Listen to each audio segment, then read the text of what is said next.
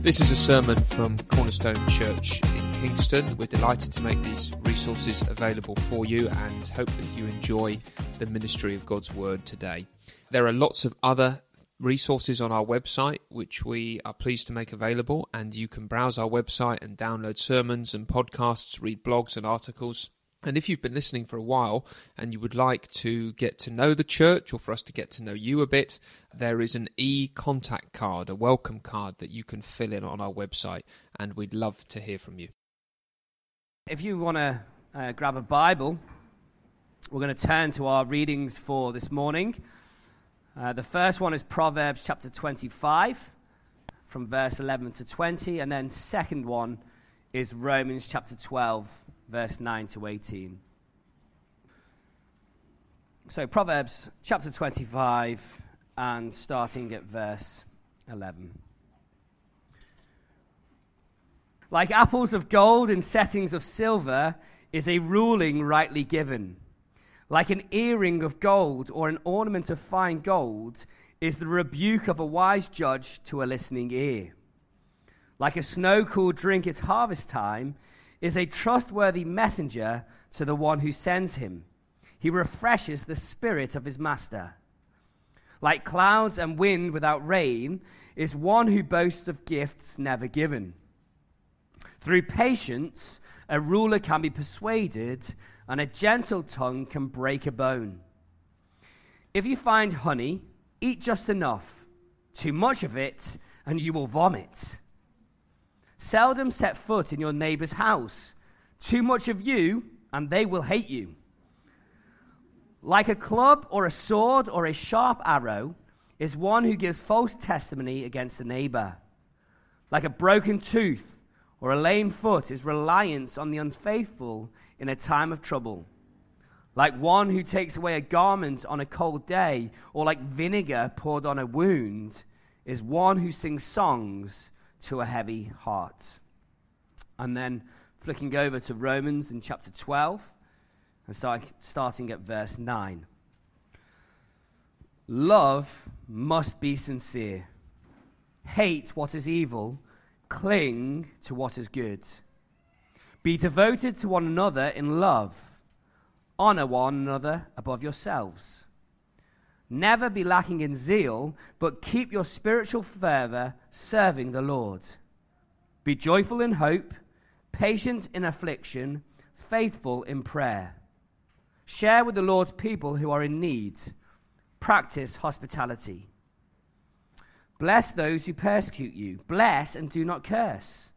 Rejoice with those who rejoice. Mourn with those who mourn. Live in harmony with one another. Do not be proud, but be willing to associate with people of low position. Do not be conceited. Do not repay anyone evil for evil. Be careful to do what is right in the eyes of everyone. If it is possible, as far as it depends on you, live at peace with everyone. Do not take revenge, my dear friends, but leave room for God's wrath. For it is written, "It is mine to avenge, I will repay," says the Lord. On the contrary, if your enemy is hungry, feed him. If he is thirsty, give him something to drink. In doing this, you will heap burning coals on his head. Do not be overcome by evil, but overcome evil with good. Lovely. Thanks, Rory. My name's Tom. I'm one of the ministers here, and very good to welcome you this morning to church. And to any still joining us online, welcome, and a particular warm welcome if you are new, if you're visiting, if this is your first morning with us. It's great to have you here. Let's pray together, shall we? As we come to the Word of God, let's pray. Proverbs 25. Father, we do want to thank you, as we will pray later as well. We want to thank you for Saffron. And we want to thank you for her ministry to us and among us over these past 3 years. We thank you for her love for people, for the gift that you've given her to get to know all different kinds of people, and for her for her devotion, for her heart to see people won to Christ. And we thank you for the blessing that she's been as a staff member. Pray for her as she goes to this new job, working in a secular environment for the first time. We pray that you would help her to do the work she's got to do with all diligence, to see everything that she does, from the little jobs to the large jobs, as a means of serving you. Whatever we do, whether we eat or drink, we can do it all in the name of God, to the glory of Christ. So help her to have that focus as she goes to her work, and also to be able to build relationships, to build links, have conversations with people, and to still have that opportunity and that time to share Jesus with her new colleagues and those she works with. So thank you for her. And Lord, as we come to this amazing chapter now, we pray that you would help us. This is not just something that we do to fill time. This is the word of the living God, your words inspired to us, faithfully given, faithfully preserved across the generations, and they have come to us on this day and this moment. And Lord, we pray that you would give us open ears, open eyes, willing hearts that want to receive, repent, change, and just be so grateful for all that you've done for us in Christ. So help us, we pray, in Jesus' name. Amen. Well, this may be in bad taste at the moment, given the times that we find ourselves in, but I want to take you into a financial crisis. We're going back in time to 2008, and the biggest financial crash since the Depression is coming. The world's banking system is about to collapse. Lehman Brothers, or Lehman Brothers, or however you say it, one of the most famous, well-known banks of all time is about to collapse. In a single day, £90 billion is going to be wiped off the value of some of Britain's biggest companies, and millions of people are going to feel the crunch. And on the 16th of September, despite all of that, just hours after Lehman Brothers went bankrupt, a magazine hits the shelves. It's the October issue of Smart Money, which was the magazine that of the Wall Street Journal. So it hits the shelves, the October version, on September the 16th, and the headline, the front page, is this: "Double your nest egg. Now is the time to jump into cheap stocks, funds, and real estate." Now, at perhaps any other time in history, that may have been fairly sound, sensible advice, but that was the day when the stock market started its worst drop in 100 years, and the whole banking system was on the eve of total collapse. That was literally the worst day to be investing in stocks, funds, and real estate. Yeah? You see how potentially good advice became dreadful. Not because of the content exactly, but because of the timing. On many days, investing like that may be a reasonably wise thing to do, but as I say, on that day, it was the worst thing you could have done. The advice in isolation may have been okay. The climate in which it landed made it anything but okay. And there's a principle there which I think is worth us exploring. You think about some of the advice that you've given to people in the past. Or think about some of the advice that you have been given. It may have, in isolation, been perfectly true. The content may have been fine, and it may have been coming from a good place in the sense that their heart was right towards you. But for whatever reason, the timing just made it so unhelpful. Classic example, a relationship has just fallen apart. A friend saddles up next to you. Don't worry, there's plenty more fish in the sea. As a statement, it's true in isolation. And in 6 months' time, a year's time, 5, 10 years' time, I may be ready to fish again. But at that time, it's just not the greatest bit of advice, freshly coming out of a broken relationship. So you can see how content and timing really matter.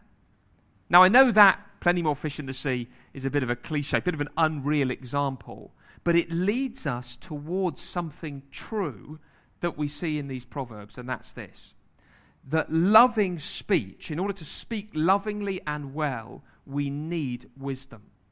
Loving speech requires growing in wisdom. Proverbs has loads to say about this, and we see it in this chapter. There is both a what to say and there is a when to say it. There is content that we need to know, and there is timing in people's lives that we need to appreciate. There is knowledge that we need to have of the truth, and there is sensitivity to people and what they're going through. Proverbs 25 would tell us that the right words at the right time, well presented, are a wonderful blessing. But the opposite is also true. The right words at the right time can be a wonderful blessing. The right words at the wrong time can be painful to hear, and the wrong words at any time can just be nothing short of destructive. And so those are the three categories of things that we're going to look at this morning. We'll begin with the negative and work towards the positive, and the points will get longer as we go. The first point is the destruction of evil speech. The second point will be the pain of careless speech. And the third point will be the beauty of timely speech. And so let's begin with the worst and work towards the best. The destruction of evil speech or evil words. Have a look with me at verse 14. Proverbs 25, if you've closed it, do get it open. Verse 14. Like clouds and wind without rain is one who boasts of gifts never given. Like clouds and wind without rain is one who boasts of gifts never given.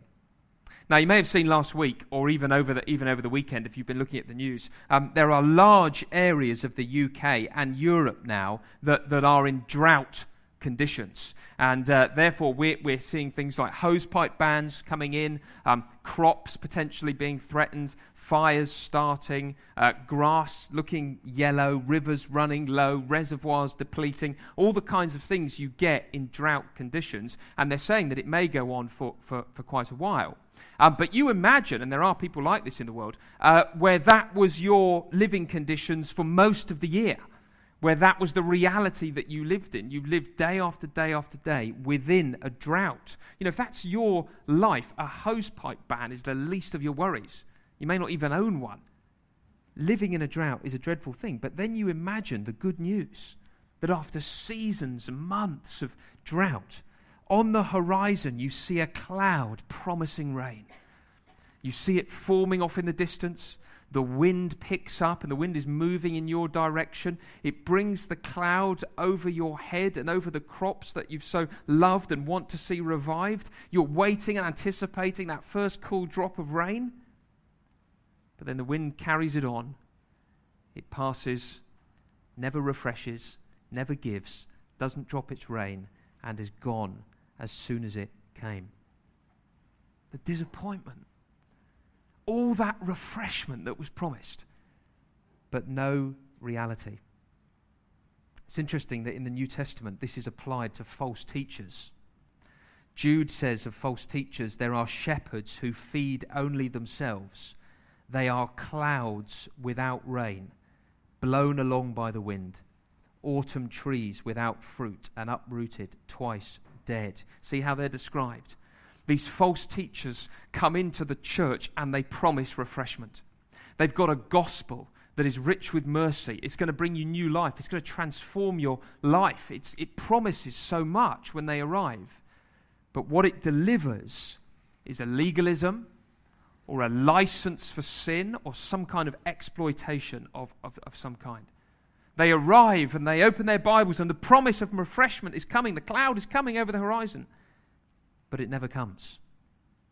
That is what it is like to boast in a gift that never arrives. Always bigging ourselves up, boasting of what we can do, boasting of what we will do, making promises that we will deliver. It is coming. We can do it. We have the capacity. We are able and willing. Always a promise that the gift is just around the corner, but look back and it's a trail of disappointment. It's just so different from the Lord Jesus, isn't it? When he begins his ministry and he arrives on the horizon and John the Baptist says, "Look, the Lamb of God who takes away the sin of the world." Here he is, the promised one that we've been looking to. He's come. The promise of mercy, of springs in the desert, of rest for the weary. His clouds of mercy are about to break over our heads. And they do. And he delivers more refreshment than we could even imagine or hope for. Verse 18. Like a club or a sword or a sharp arrow is one who gives false testimony against a neighbor. So this is like walking into an armory. This proverb is a pile-up of weapons. You've got swords, you've got clubs, you've got arrows, you've got handguns, you've got flick knives, you've got M16s. It's just an arsenal, walking into an arsenal and seeing all these weapons stacked up. And of course they mean different things. Each one tells a story. You see, what kind of weapon is an arrow? Is it one that you use close up? No, it's one that you use from a distance. This is the kind of false testimony that is so easy to spread from behind your computer. A bit of fake advice shared online, a bit of fake news, a fake image posted, and then you can simply sit back and watch the lie do its work. Watch the arrow pierce someone and destroy them from the safety of your own home. Or there's the flick knife, which is the up-close and personal lie, and that's particularly brutal because you can look into the eye of the one who's doing it to you. This is a lie perhaps from someone that you know, someone that you trust, someone in your life who has turned. False testimony is a weapon. That's what this proverb is saying. False testimony and spreadable lies. They ruin reputations. They destroy people's marriages. They wreck people's companies.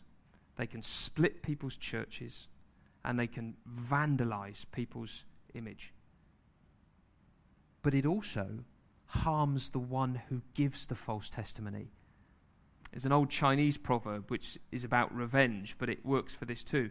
If you lie about your neighbor, you dig 2 graves. One for them and one for you.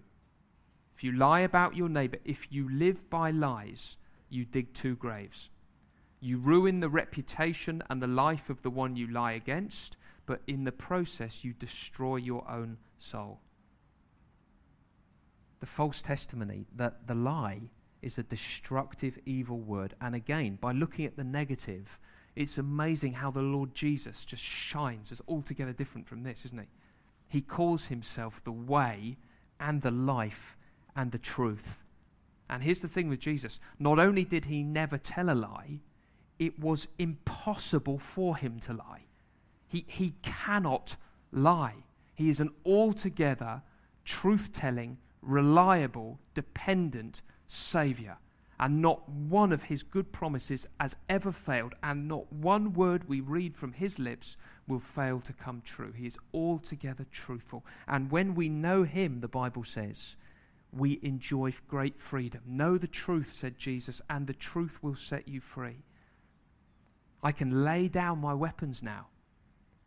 I don't have to lie anymore in order to save face. I can accept my mistakes without it crushing me because the truth has set me free. I don't have to lie anymore because I'm jealous of other people.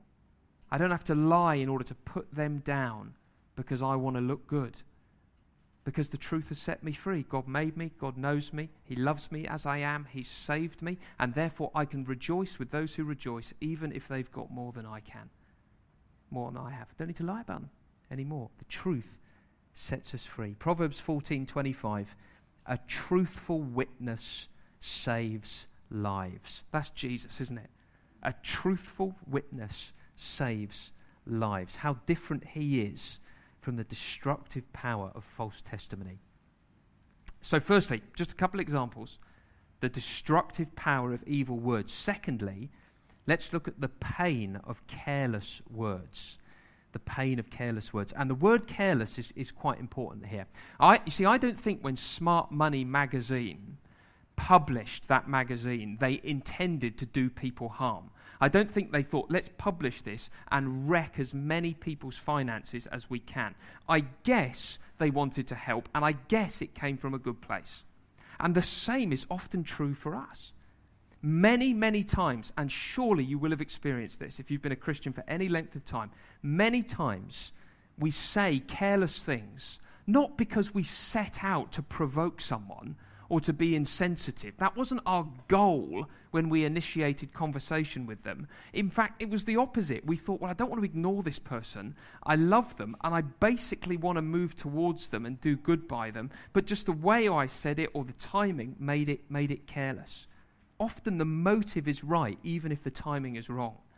And as Christians, if we're on the receiving end of that advice, we should really try to give it the best reading we can.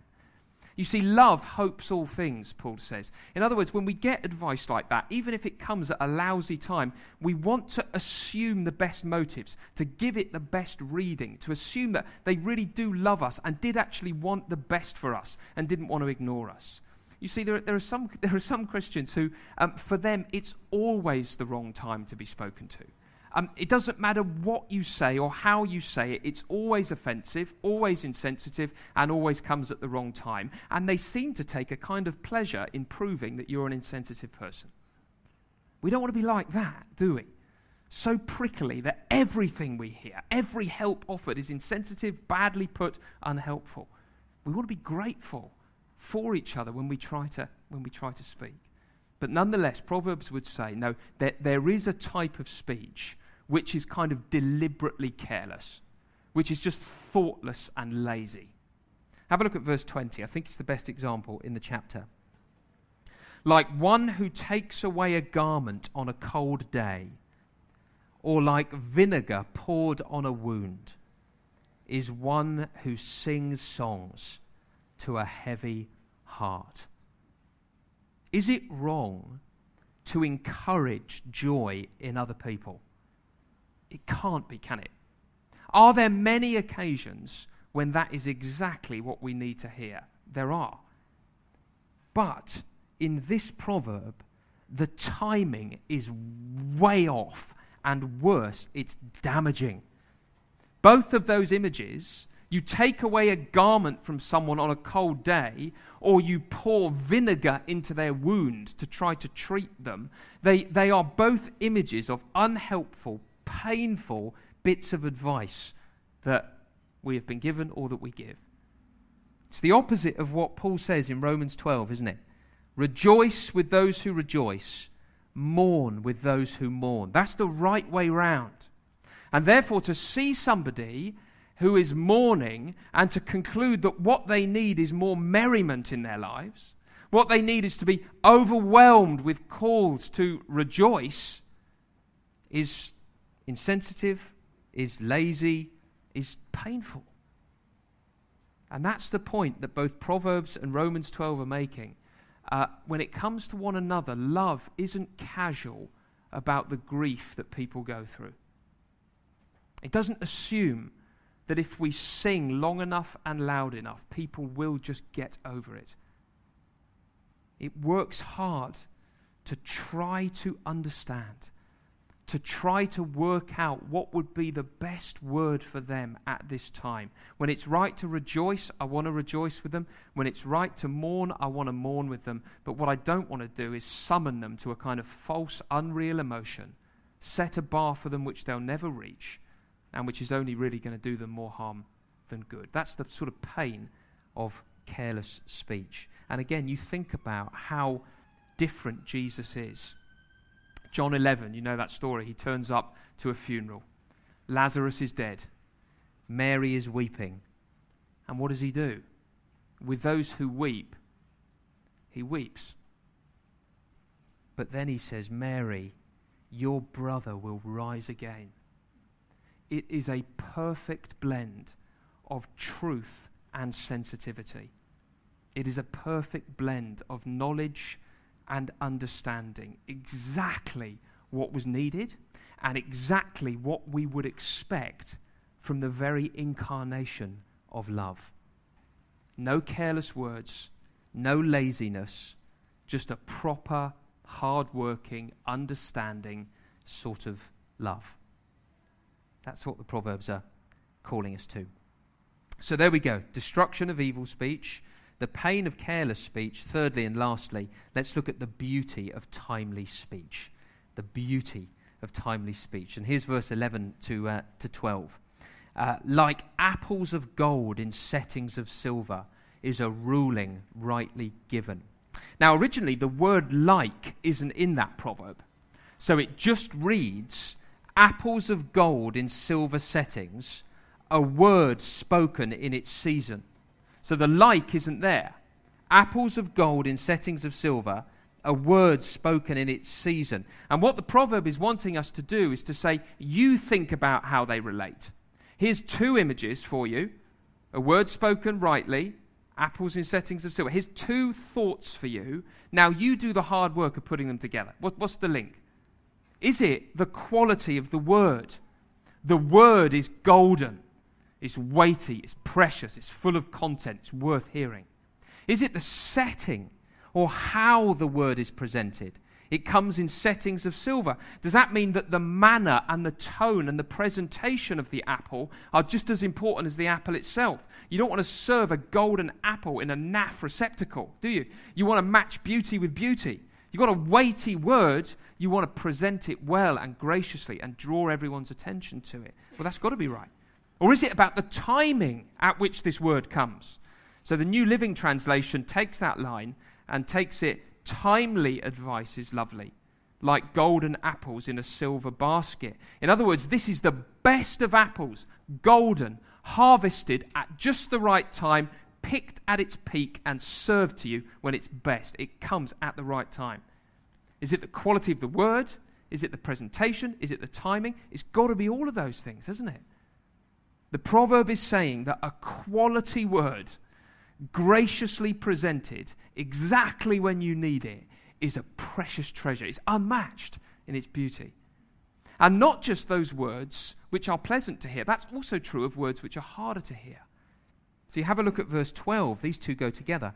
Like an earring of gold or an ornament of fine gold is the rebuke of a wise judge to a listening ear. Like an earring of gold or an ornament of fine gold is the rebuke of a wise judge to a listening ear. Now, how do you get to the point as a person where receiving a rebuke is precious? How do you see it as a beautiful thing? Well, not because it's always pleasant to hear, not because it's nice to admit and confront our failings, but because when we're wise, there is something more precious to us than how we look or what people think of us, and that's wisdom. That's the thing we're after. We don't see the opinions of other people as the most precious thing in our lives. There's something more valuable they're after. And therefore, if a wise rebuke is going to help me get there, well, I'm going to embrace it. Because that's my end goal. My end goal isn't to look great in front of everybody. My end goal is to be wise. And therefore, if you can help me with a timely rebuke to be wise, I'm not saying it's always going to be pleasant, but in the end, it will be seen to be precious because it's taken me where I want to go, which is wisdom. See the beauty of these kinds of words. Maybe you've had something like that in the past.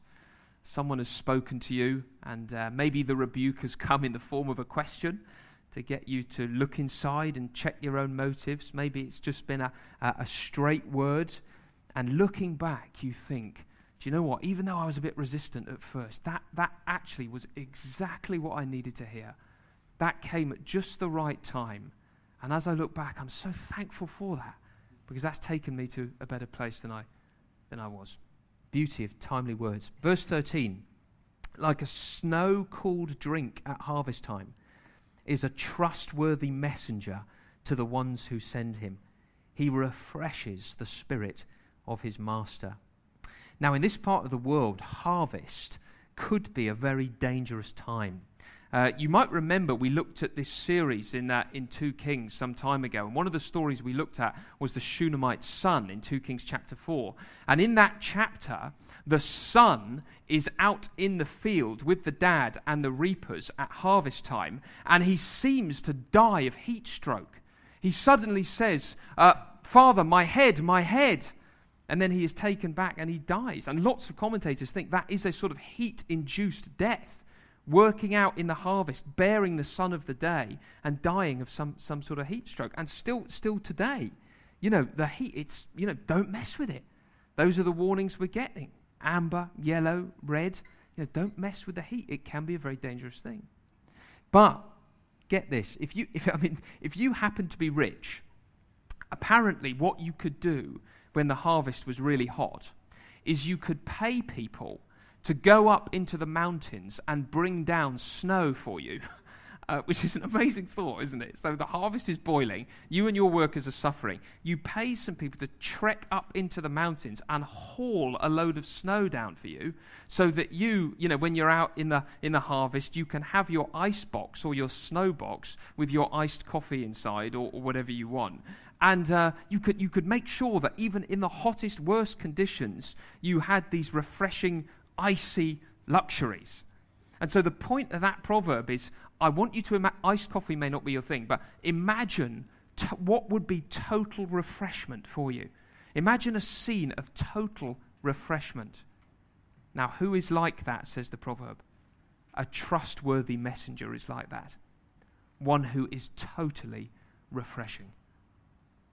Maybe you can think of an example in your own life where you've been going through some kind of heat, whether that be an illness that you've been going through, or a testing relationship that you're in, or a disappointment of some kind, or financial hardships that you're going through or anticipating, and a word comes to you like an ice-cold drink.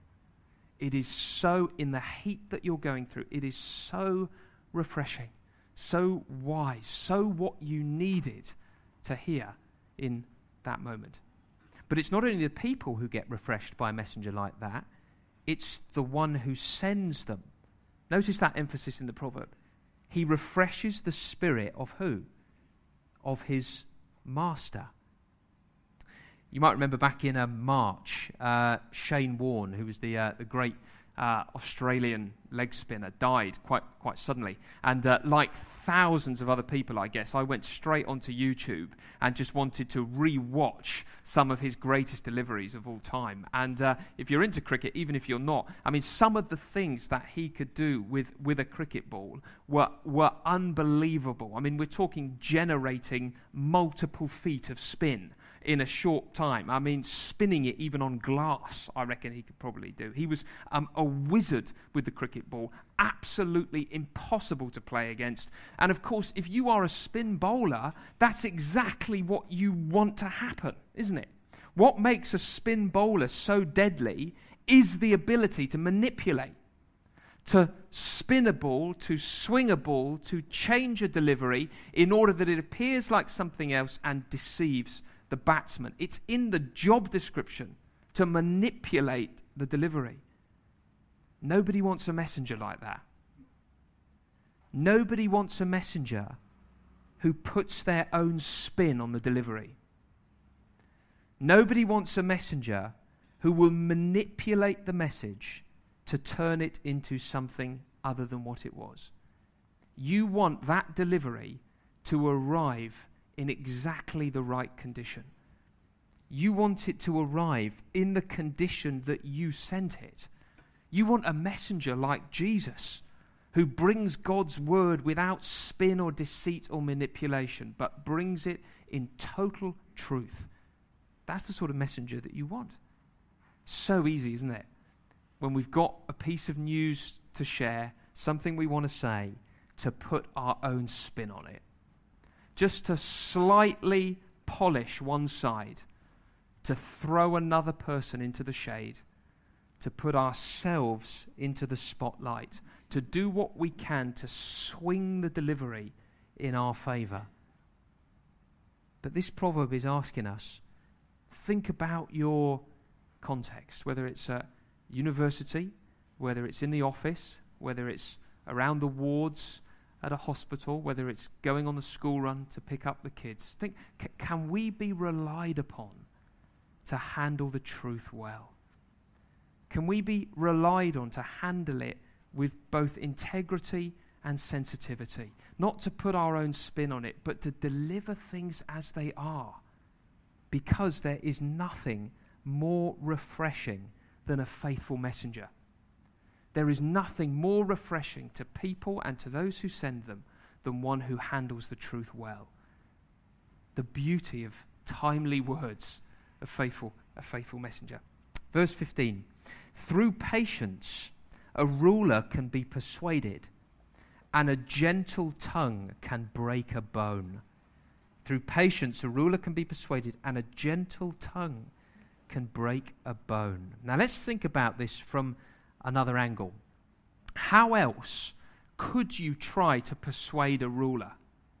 What are your options? If you work alongside someone, maybe an authority over you, and you want to try and persuade them. Well, one option is to fight fire with fire, isn't it? You can persuade them that way by trying to outmuscle them, outshout them, and break down their resistance and get your own way.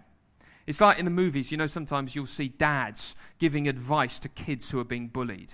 And they'll say, my son, next time that happens, next time that bully gives you trouble, I want you to take your fist, clench it as hard as you can, and plant one on his nose with all the might that you can muster, and he will never come near you again. Yeah? That's a kind of fire with fire approach. That's how to persuade the bully not to do it. You show a stronger force to literally break the bone in that case. But wisdom says there's another way to get things done. William Wilberforce, evangelical Christian, politician of the 18th and 19th century, who was hugely important in the abolition of slavery. In fact, he really spearheaded the campaign to abolish slavery in this country. He's a great example of this. Apparently, I was reading this week that in every year between 1789 and 1806, he presented a bill for the abolition of the slave trade. In every year he did it. That's 17 years.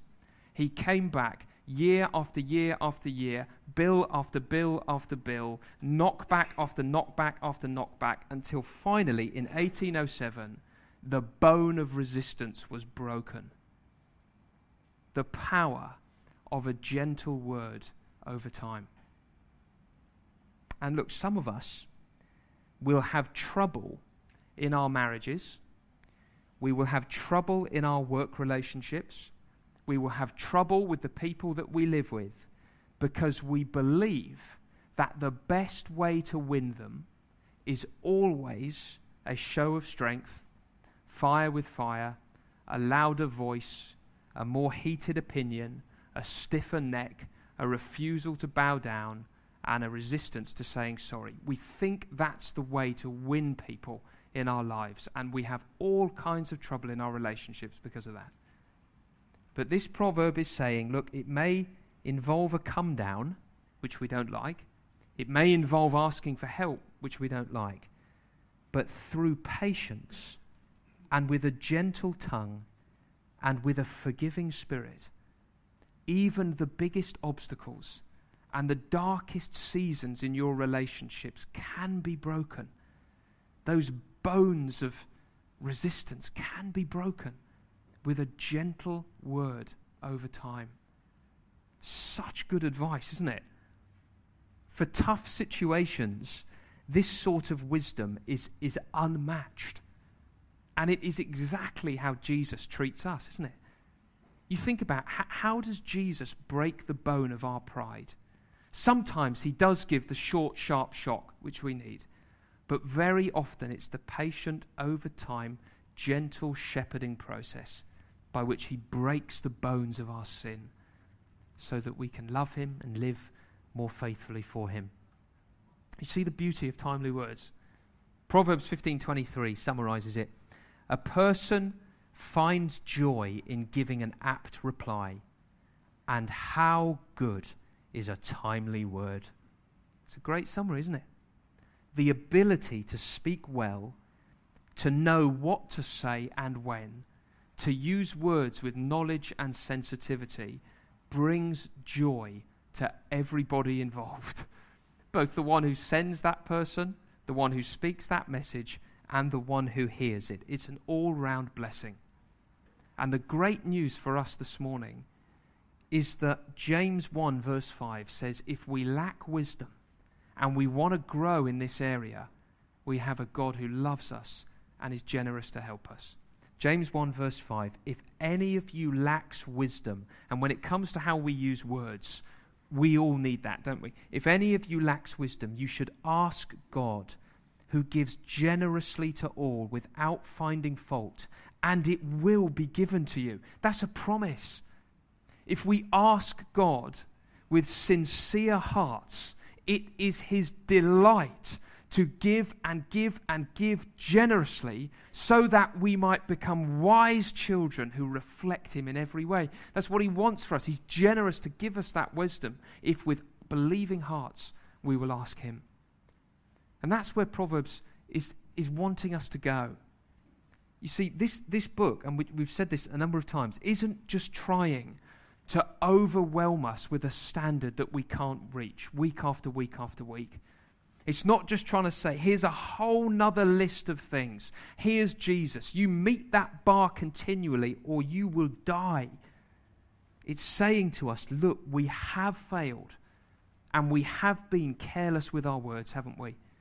We have seen the destruction that our evil words have caused. We have seen the pain that our careless words have caused. We have. But we have a Saviour, Jesus Christ, the wisdom of God, who has done it all for us, who has spoken words with total grace and beauty.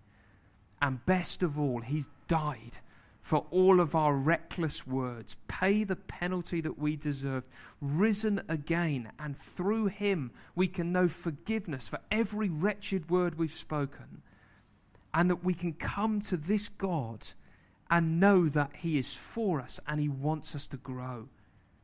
And he says to us, my children, forgiven by my Son, if any of you lacks wisdom, you should ask God, who gives generously to all without finding fault, and it will be given to you, so that you, my child, can know the joy of giving timely, beautiful words. Let's bow our heads, shall we? And let's pray that we would be a people more and more marked by that kind of speech.